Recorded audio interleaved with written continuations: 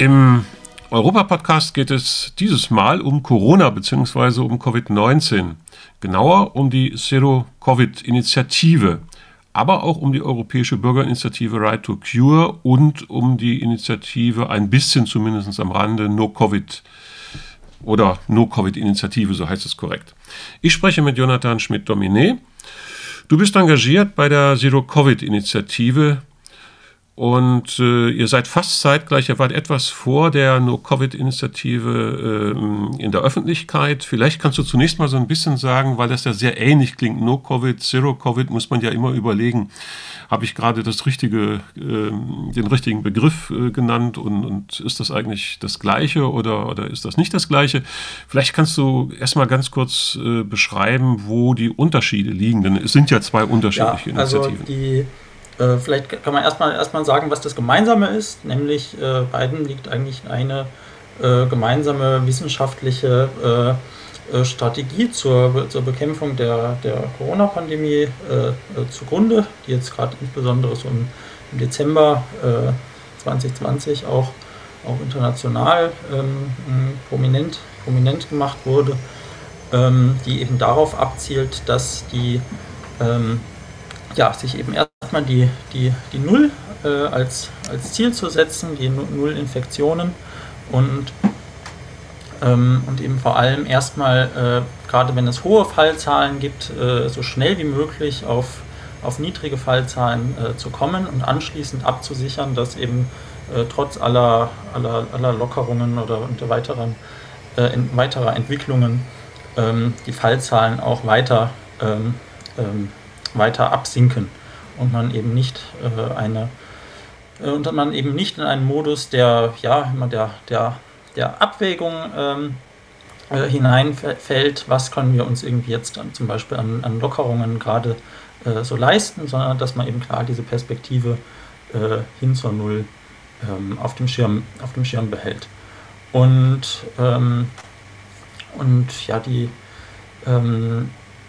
Der politische Ansatz von Zero-Covid und No-Covid ist eben ein bisschen anderer.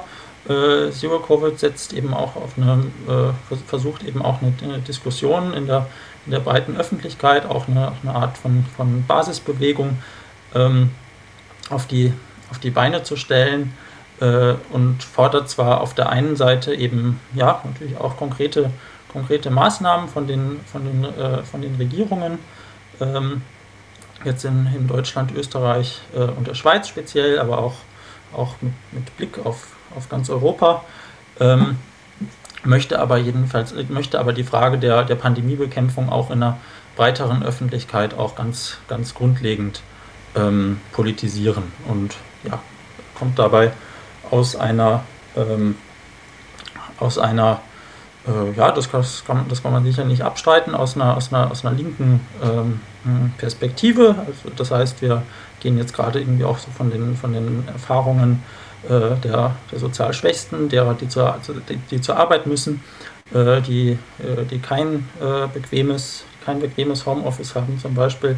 Davon gehen wir aus, die in Geflüchtetenunterkünften wohnen, auf der Straße etc.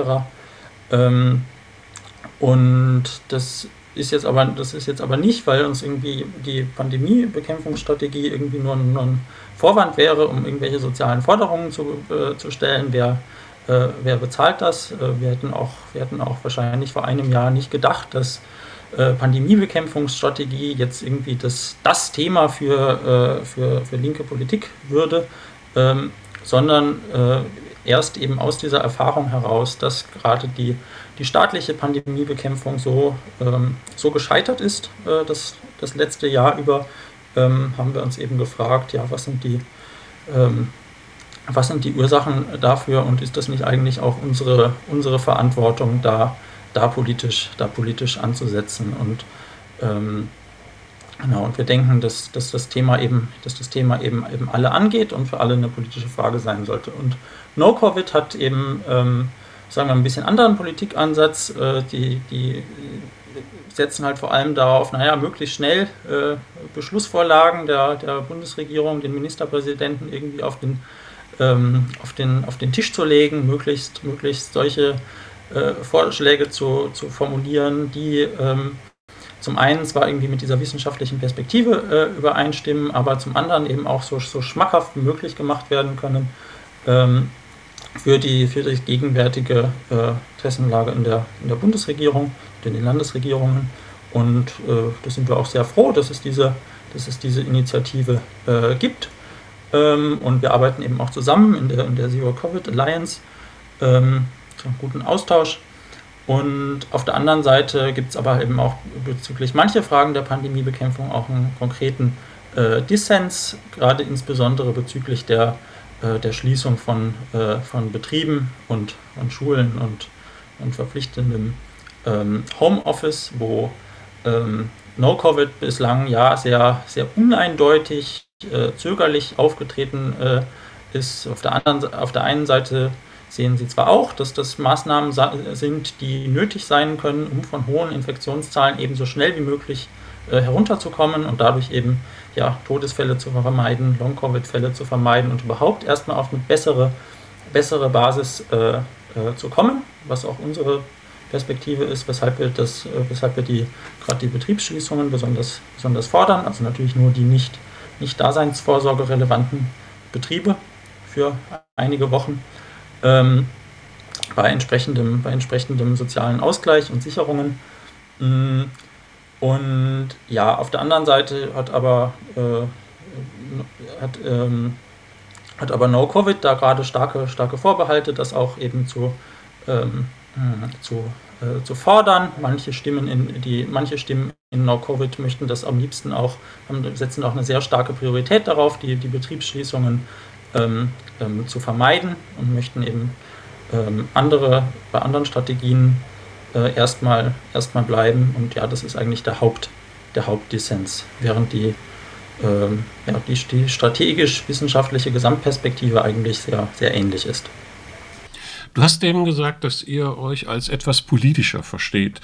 Du hast schon darauf hingewiesen, dass euch auch interessiert, wie geht es eigentlich den Leuten, die auf der Straße leben, den Leuten, die in materieller Armut leben, für die das alles sehr viel komplizierter ist. Sie haben kein Homeoffice und ähnliche Geschichten.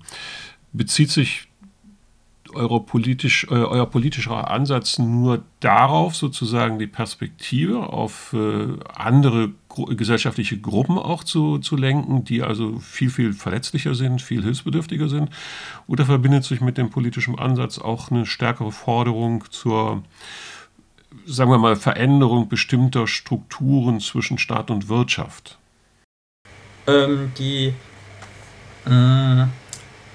Wo fangen wir da an? Naja, also erstens würde ich sagen, es geht nicht nur darum, eine bestimmte Perspektiven mit einzubeziehen. Ich meine, in der Richtung gab es immer wieder, jetzt irgendwie im positiven Sinne Lobbyarbeit, das ganze letzte Jahr über mit, oft leider auch mit wenig Erfolg, wenn man sich jetzt zum Beispiel die ganzen Ausbrüche in den Geflüchtetenunterkünften anschaut, die eben immer noch nicht, die großteils immer noch nicht evakuiert wurden. Also es geht nicht allein darum, jetzt etwas mit einzubeziehen, sondern es geht vor allem darum, auch um unser Verständnis davon, woran die Pandemiebekämpfung bislang eigentlich gescheitert ist. Und und da kommt gerade so das Verhältnis von Staat und Wirtschaft auch mit ins Spiel. Wo würdest du denn sagen, wo liegt der Grund, weshalb die bisherige Bekämpfung so schlecht gelaufen ist, wie sie läuft und ja im Grunde noch immer läuft? Ne? Also ich meine, der eine Kernpunkt ist eben, dass die, also ich würde jetzt 3 Kernpunkte anführen. Der erste ist eben, dass überhaupt eine klare politische Diskussion um die Strategie fehlt. Es gibt immer Debatten um Kompromisse, was man sich jetzt irgendwie gerade im Moment so erlauben kann. Das war schon im letzten Frühjahr so, welche Einschränkungen und welche Lockerungen kann man sich jetzt gerade leisten. Alle machen ihre Vorschläge, dann wird ein Kompromiss gebildet, das ist natürlich auch wichtig in der politischen Debatte. Aber was will man mit den Maßnahmen eigentlich erreichen? Wo will man hin mit der Pandemie? Das wurde eben gerade nicht diskutiert. Es gab diese vage Aussage, flatten the curve.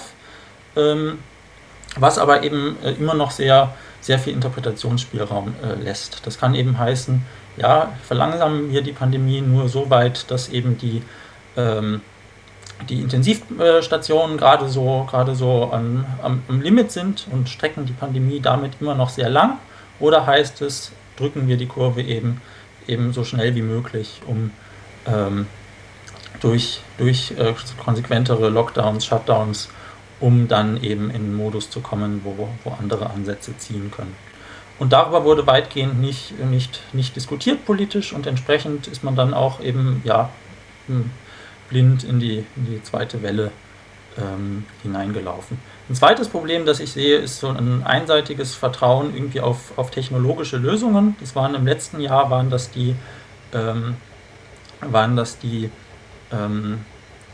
zunächst mal das Hochfahren der PCR-Tests im April, wo es dann hieß, ja, damit könnte man dann eben alles verfolgen.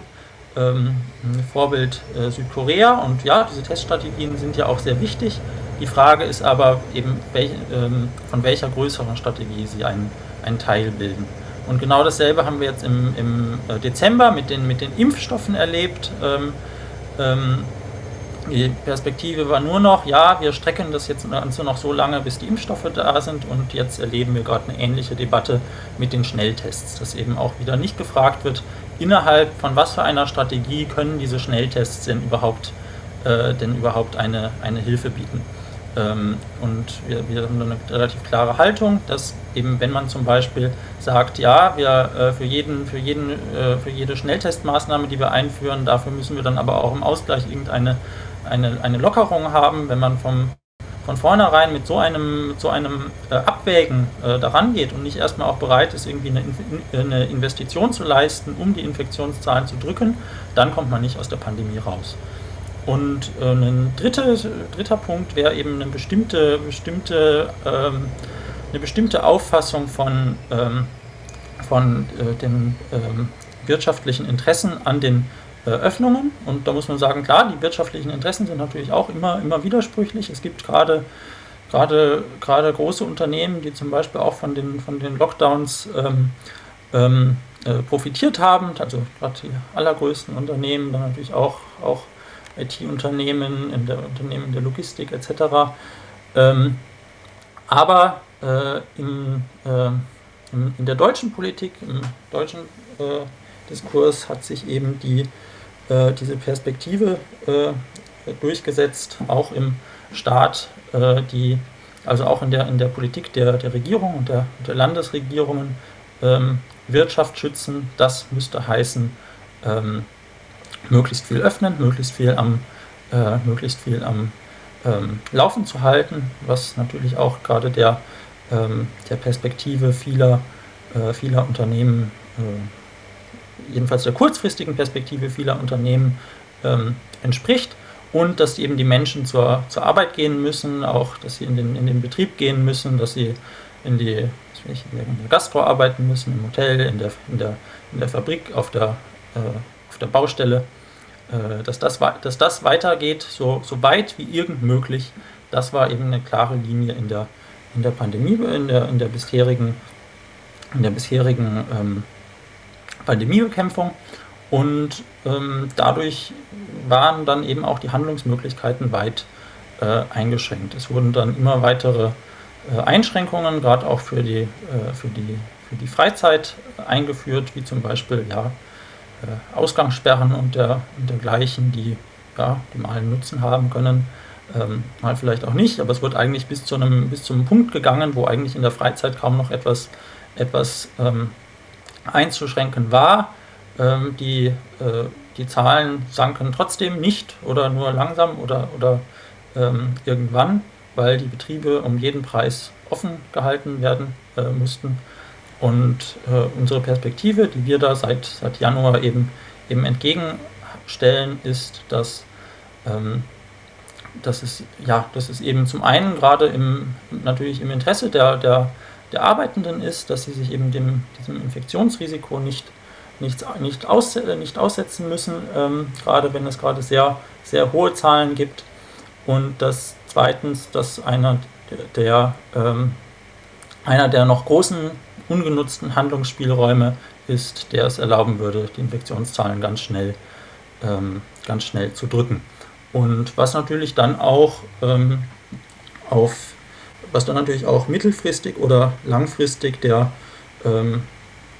sogar der Wirtschaft wiederum zugute kommen könnte, wie man das jetzt in anderen Ländern eben halt auch beobachtet, in China, Australien, Vietnam.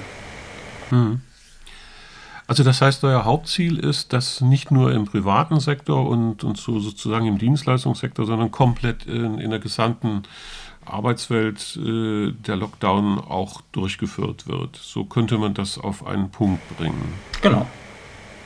Und jetzt wäre natürlich die Gegenfrage, es gibt ja bestimmte Bereiche, also zum Beispiel Müllabfuhr, Energieversorgung, Wasserversorgung und so weiter. Es gibt bestimmte Bereiche, auch medizinische Bereiche, Krankenhäuser selbstverständlich, aber auch Apotheken, die müssen ja irgendwie zur Versorgung der Bevölkerung aufrechterhalten werden. Die wären dann aber daraus ausgenommen. Genau, also die nicht Daseinsfürsorge relevanten Betriebe. Aber auch das sind ja dann Orte, wo sich das Virus weiter vermehren kann, wenn man nicht aufpasst. Habt ihr da auch Vorstellungen und Vorschläge und Strategien, wie man dort, trotz dessen, dass man diese Bereiche aufrechterhalten muss, damit die Gesellschaft nicht völlig zusammenbricht, habt ihr da Ideen und Strategien, wie man dann dort die Leute auch schützen kann und trotzdem dem Ziel näher kommt, auf möglichst null Ansteckungen zu kommen? Genau, also natürlich der Arbeitsschutz ist natürlich da ganz zentral, und da setzen wir auch gerade auch auf die Interessenvertretung eben auch der Arbeitenden in den Gewerkschaften, die wir nach Möglichkeiten immer darin unterstützen, diesen Arbeitsschutz auch einzufordern. Und jetzt gibt es natürlich noch irgendwie speziellere technische Maßnahmen. Also natürlich unterstützen wir eine allgemeine Verbreitung von FFP2-Masken und auch, wo es irgend möglich ist, eben halt auch Erleichterungen am Arbeitsplatz. Wir hatten dort vor einigen Wochen, das ist jetzt ungefähr 3 Wochen her vielleicht, gab es gerade einen Aufruf von gewerkschaftlichen Unterstützern der Zero-Covid-Strategie, und da spielt natürlich gerade diese Frage der Ermöglichung des Schutzes der Arbeitssicherheit am Arbeitsplatz ganz zentrale Rolle.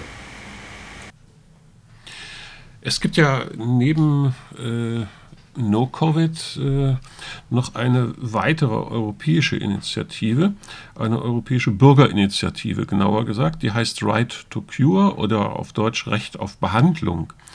Die hat ja nicht ganz die gleichen Ziele wie ihr, aber doch immerhin ähnliche Ziele.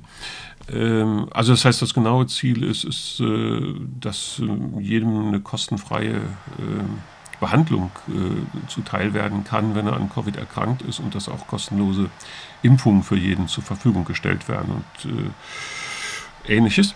Habt ihr Kontakte dorthin?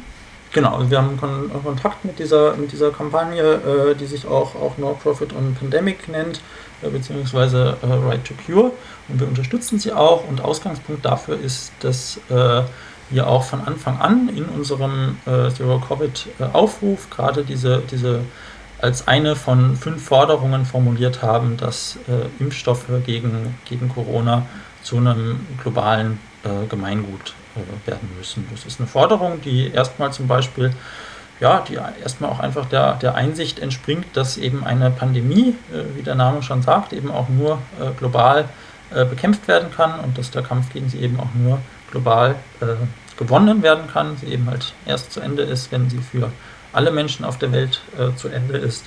Und entsprechend war das auch noch eine Forderung, die zum Beispiel auch die deutsche Bundeskanzlerin noch im letzten April erhoben hat, anlässlich des Starts des des Impfstoffprogramms der Weltgesundheitsorganisation, womit sie allerdings einen Anspruch formuliert hat, an dem die heutige Politik gerade der großen Pharmazeutika herstellenden Länder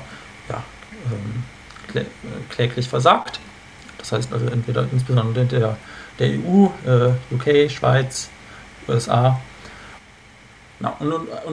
Mittlerweile sieht es halt eben leider so aus, dass jetzt gerade eben auch die Länder in Europa oder auch die USA in der Pandemiebekämpfung eben kläglich versagt haben. Und ich hatte es schon angesprochen, sie meinen, jetzt könnte eben die bloße Hightech ohne ein umfassendes Maßnahmenprogramm unter Einsatz irgendwie aller Technologien könnte sie retten. Das heißt, die Länder setzen alle ihre Hoffnungen in die Impfstoffe, was dann eben auch zu einer entsprechenden nationalistischen Politik bei der Verteilung der Impfstoffe führt. Und das heißt zum Beispiel ganz konkret, zum Beispiel das Impfprogramm COVAX von der Weltgesundheitsorganisation steht eben ziemlich weit hinten bei den Bestellungen, kommt erst spät seine Impfstoffe im Vergleich zu Staaten wie zum Beispiel den USA, UK oder der EU, und ein Großteil der Weltbevölkerung wird eben dieses Jahr oder auch, wenn es so weitergeht, auch nächstes Jahr überhaupt nicht mit einer Impfung rechnen können. Und das grundlegende Problem ist eben neben dem Scheitern in der Pandemiebekämpfung, weshalb das eben gerade auch für uns bei Zero Covid ein zentraler Punkt ist auch, dass die Produktion monopolisiert ist. Das heißt, eben einzelne Hersteller haben eben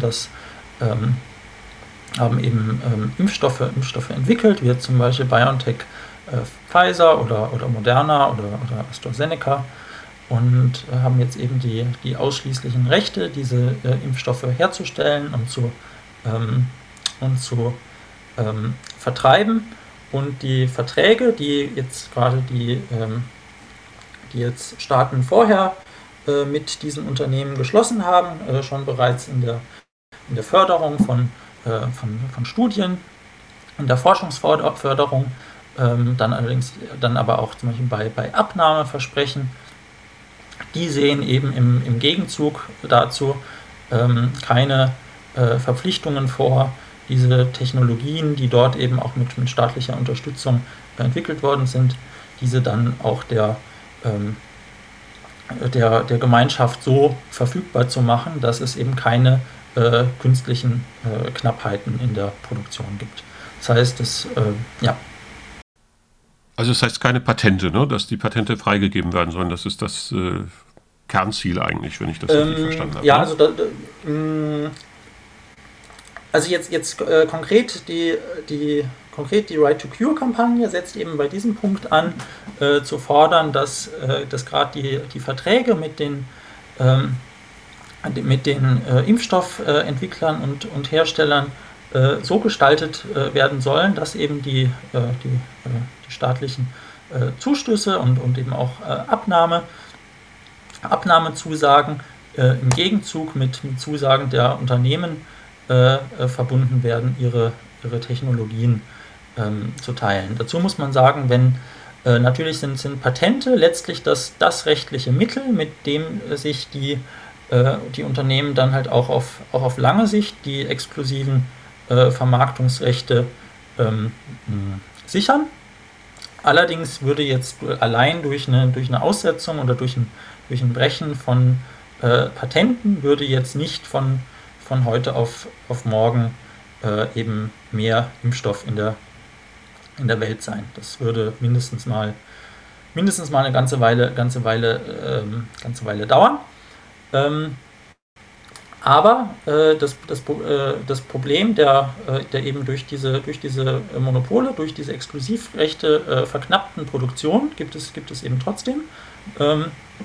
Es gibt, hat erst jetzt letzte Woche hat zum Beispiel Associated Press berichtet von 3 verschiedenen Unternehmen, die sich schon zum Beispiel seit einer Weile in Thailand, Südafrika und Dänemark um Lizenzen zur Impfstoffherstellung bemühen, allerdings keine erhalten.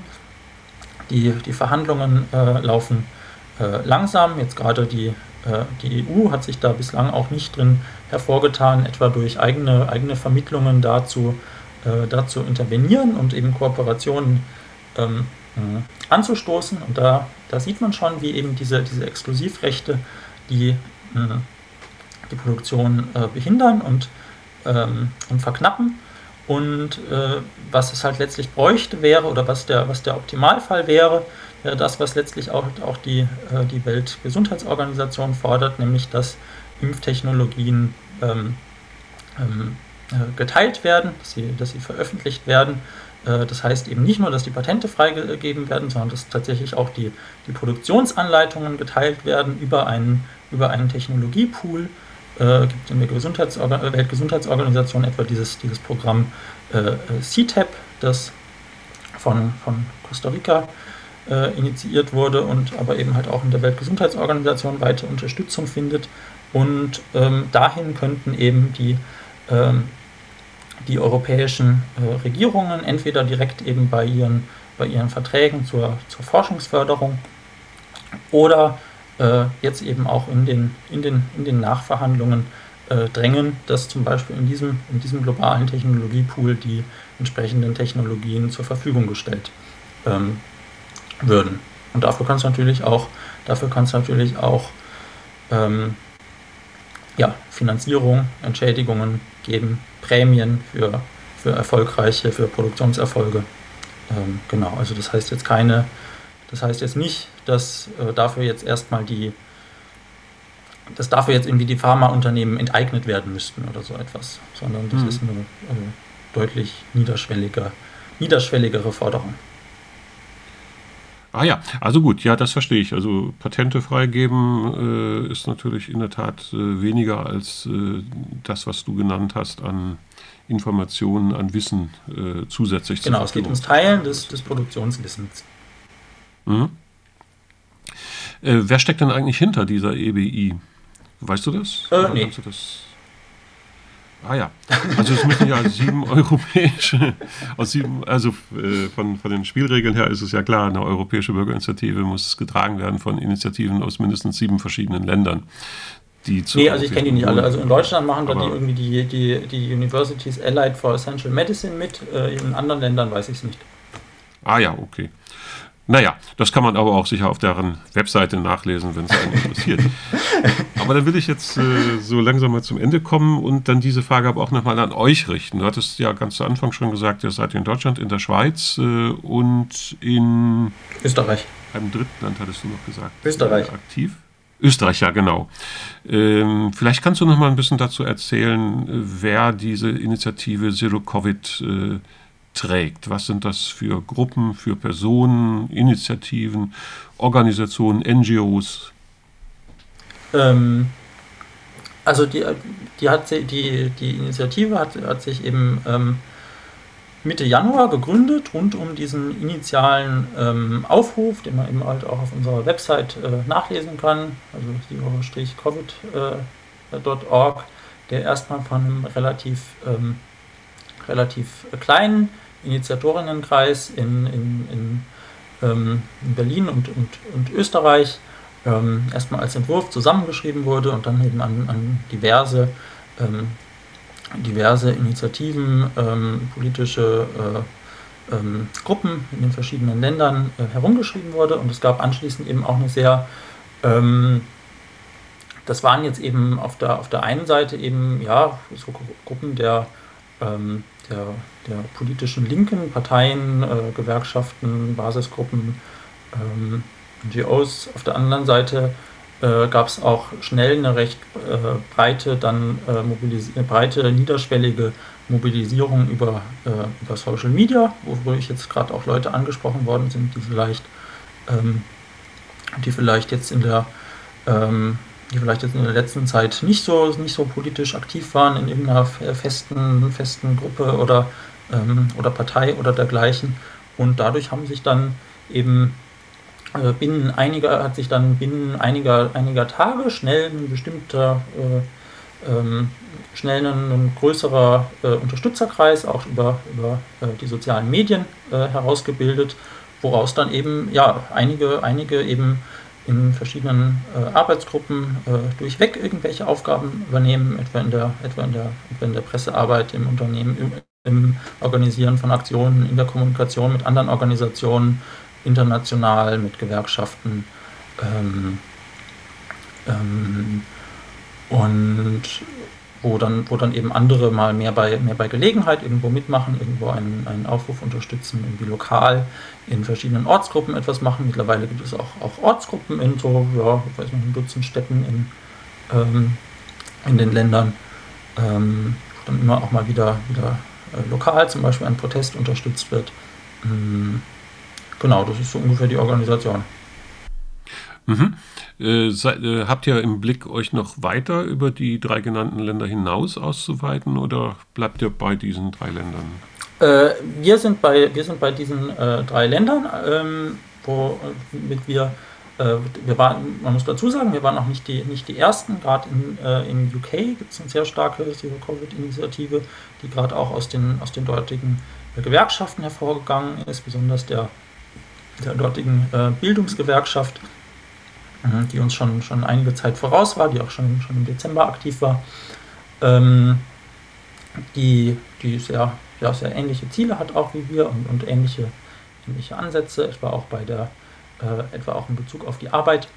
Und ja, mittlerweile haben wir auch einige Nachahmer gefunden, die sich sehr direkt auf unseren Ansatz beziehen. Zum Beispiel in Schweden, in Frankreich und der Tschechischen Republik, die sich auch etwa an unserem Aufruf orientieren für ihre Kampagnenarbeit. Darüber hinaus kooperieren wir jetzt eben natürlich auch einfach mit verschiedensten Initiativen, die sich jetzt, sagen wir, irgendwie auch unabhängig von uns gegründet haben, mehr oder minder, eben vor allem in dieser Zero-Covid Alliance. Zum Beispiel in Irland gibt es eine sehr aktive Zero-Covid-Kampagne, die sich eben halt auch vor allem an diesem wissenschaftlichen Aufruf vom Dezember von diesen Wissenschaftlern rund um Yanir Bar-Yam gebildet hat. Und ja, wir sind da in Kontakt und kooperieren manchmal auch konkret. Zum Beispiel jetzt heute vor einer Woche hatten wir zum Beispiel auch einen internationalen Protesttag, wo es von Zero-Covid unterstützenden Gruppen in Polen, in der Tschechischen Republik und in Deutschland, eben in München vor dem Europäischen Patentamt, in Warschau vor dem polnischen Patentamt und in der Tschechischen Republik vor dem in Prag vor dem tschechischen Patentamt Proteste gab zur Unterstützung der Aussetzung von Patenten auf Gesundheitstechnologien zum Kampf gegen die Corona-Pandemie, was eben gerade in der Welthandelsorganisation verhandelt wird. Und genau, und da stimmen wir uns dann halt auch entsprechend ab und arbeiten zusammen und versuchen uns irgendwie gegenseitig zu verstärken, Informationen zu teilen und irgendwie auch eine internationale Stimme in Social Media, in der Öffentlichkeit zu sein. Wenn jemand jetzt sich das angehört hat, unser Gespräch, und sagt, ja, das finde ich toll, ich möchte das unterstützen, Gibt es eine Möglichkeit, dass man euren Aufruf unterschreiben kann? Oder du hast eben schon gesagt, man kann natürlich auch Basisgruppen machen, man kann also auch richtig aktiv werden, aber gibt es auch so eine Soft-Variante, dass man sagt, man kann da irgendwas unterschreiben? Genau, also unser Aufruf, der ist, den kann man unterschreiben über unsere Website, zero-covid.org, beziehungsweise über React. Der hat auch mittlerweile über 100.000 Unterschriften. Natürlich freuen wir uns besonders auch, wenn die Kampagnen rund um das Verfügbarmachen von Impfstoffen und anderen Gesundheitstechnologien unterstützt werden. Das heißt jetzt eben insbesondere diese Right to Cure Kampagne, die eben ein bisschen grundsätzlicher auch da ansetzt, wie eben Pharmaforschung finanziert wird und wem dann eben die dadurch zustande kommenden Produkte zugutekommen. Dann aber freuen wir uns auch über Unterstützung der Petitionen, die fordern, dass die EU oder auch die Schweiz endlich aufhören, die Aussetzung von Patenten in der Welthandelsorganisation zu blockieren, die eben derzeit von ungefähr 100 Staaten gefordert wird, aber aufgrund des Konsensprinzips eben jetzt gerade von den reichen Ländern blockiert wird. Es gibt auch verschiedene Petitionen, die findet man schnell, etwa fairinfen.de oder jetzt jüngst nochmal eine ganz konkrete Petition bei Camp Act. Da findet man die Links zum Beispiel auch über unseren Twitter-Kanal Zero Covid Dach, da weisen wir immer darauf hin. Ja, Jonathan, dann sage ich dir ganz herzlichen Dank und wünsche euch weiterhin viel Erfolg mit eurer Initiative. Jo, danke sehr.